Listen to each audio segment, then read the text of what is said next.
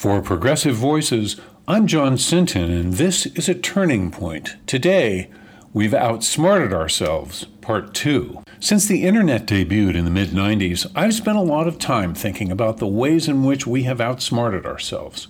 Technological advances like the internet, social media, and now artificial intelligence always present us with the challenge of understanding both the short and long-term implications of the intended, but mostly unintended, consequences of great leaps in technology. Often, our reach has exceeded our grasp. For example, the internet gave us the ability to suddenly be in contact with the entire world on a person-to-person basis.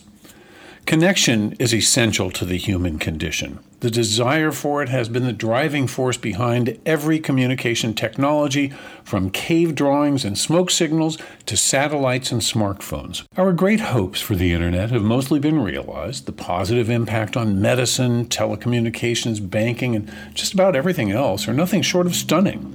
But because it was new and unstudied, its downside took years to become apparent. Enabling everyone on the planet to have unfettered and unfiltered access to everyone else came with unexpected, we are so naive, expressions of hatred and exclusion that were amplified quickly and intensely. When social media came along, the dream of a citizens' democracy fueled by citizen journalists, where every voice was heard, portended great things to come. But no one realized it would also enable every mom's basement dwelling troll in fuzzy slippers to reduce its positive and serious impacts. It unlocked a lot of hate. There's no doubt it's always been there, but until Facebook, Twitter, and their ilk, that hate was neatly contained in a drunk uncle's Thanksgiving rants and a few John Birch Society billboards. Goodness knows what AI will mean years from now. Will there be any white-collar jobs left? Will the machines just do away with our messy selves? Even the experts, especially the experts, are scared by the unknown, unanticipated, and unintended consequences of artificial intelligence. A different sort of example lies in the ruins of what was once the greatest engineering company in the world. Boeing's transition from a well-respected aeronautical engineering company to a disrespected financial engineering company is complete. They've gone from being the envy of every other entrant in the airframe manufacturing business to the bane of the industry in a few short years. Oh, and an NBC reporter referred to them as an airline company.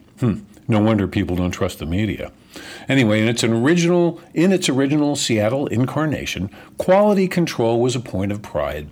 Boeing led the industry in design and manufacturing, all of which was in-house. Leaving the engineering and manufacturing core of the company behind in 2001, private equity-funded management moved to Chicago and didn't accidentally lose control. They promoted disintegration by outsourcing manufacturing to third parties and newly incorporated subsidiaries broken off from the mothership. What made economic sense was anathema to safety. Through greed and or imagined efficiencies, Boeing outsmarted itself. Having lived through a similar transition that was from a creative engineering environment to a financial engineering one in the broadcast business, the pattern was recognizable and left me forlorn, even though it was deadly only to the art form and not actual people. As a broadcast owner and consultant, I spent nearly 40 years traveling every week to broadcast stations. I lived in Atlanta because its Eastern time zone warm weather airport allowed me nonstop access to virtually every city in the United States and every major city in the world via hometown airline Delta, which for its part has mostly eschewed financial engineering and remained a company focused on its core mission of moving goods, material, and people. The flying public regularly rewards Delta for its great service. Well, Delta lost confidence in Boeing years ago, as demonstrated by its decision to throw its lot in with Airbus, Boeing's most serious rival in commercial air transports. They phased out the 737 and canceled a big 787 Dreamliner order in 2016 in favor of similar in capacity Airbus models. Now, Delta owns half of Virgin Atlantic, and Boeing's Dreamliner in Virgin Atlantic livery is as close as Delta gets to Boeing's state-of-the-art airplane. Whether we were better off without penicillin, indoor plumbing, or electricity is not in question. But most technological advancements are fraught with unintended consequences. That vaccines have become such a divisive issue is but one expression of the backlash that now accompanies just about every innovation. Thanks, Internet. And yes, there were some naysayers when the polio vaccine hit the market, but the near total eradication of the disease ultimately quieted them. I am not anti-tech. I just think we should expend as much effort considering the implications of radical innovation as we do in rushing new disruptive products to market.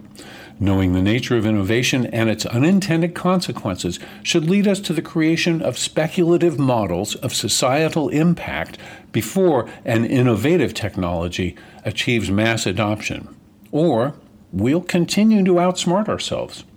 For Progressive Voices, I'm John Sinton.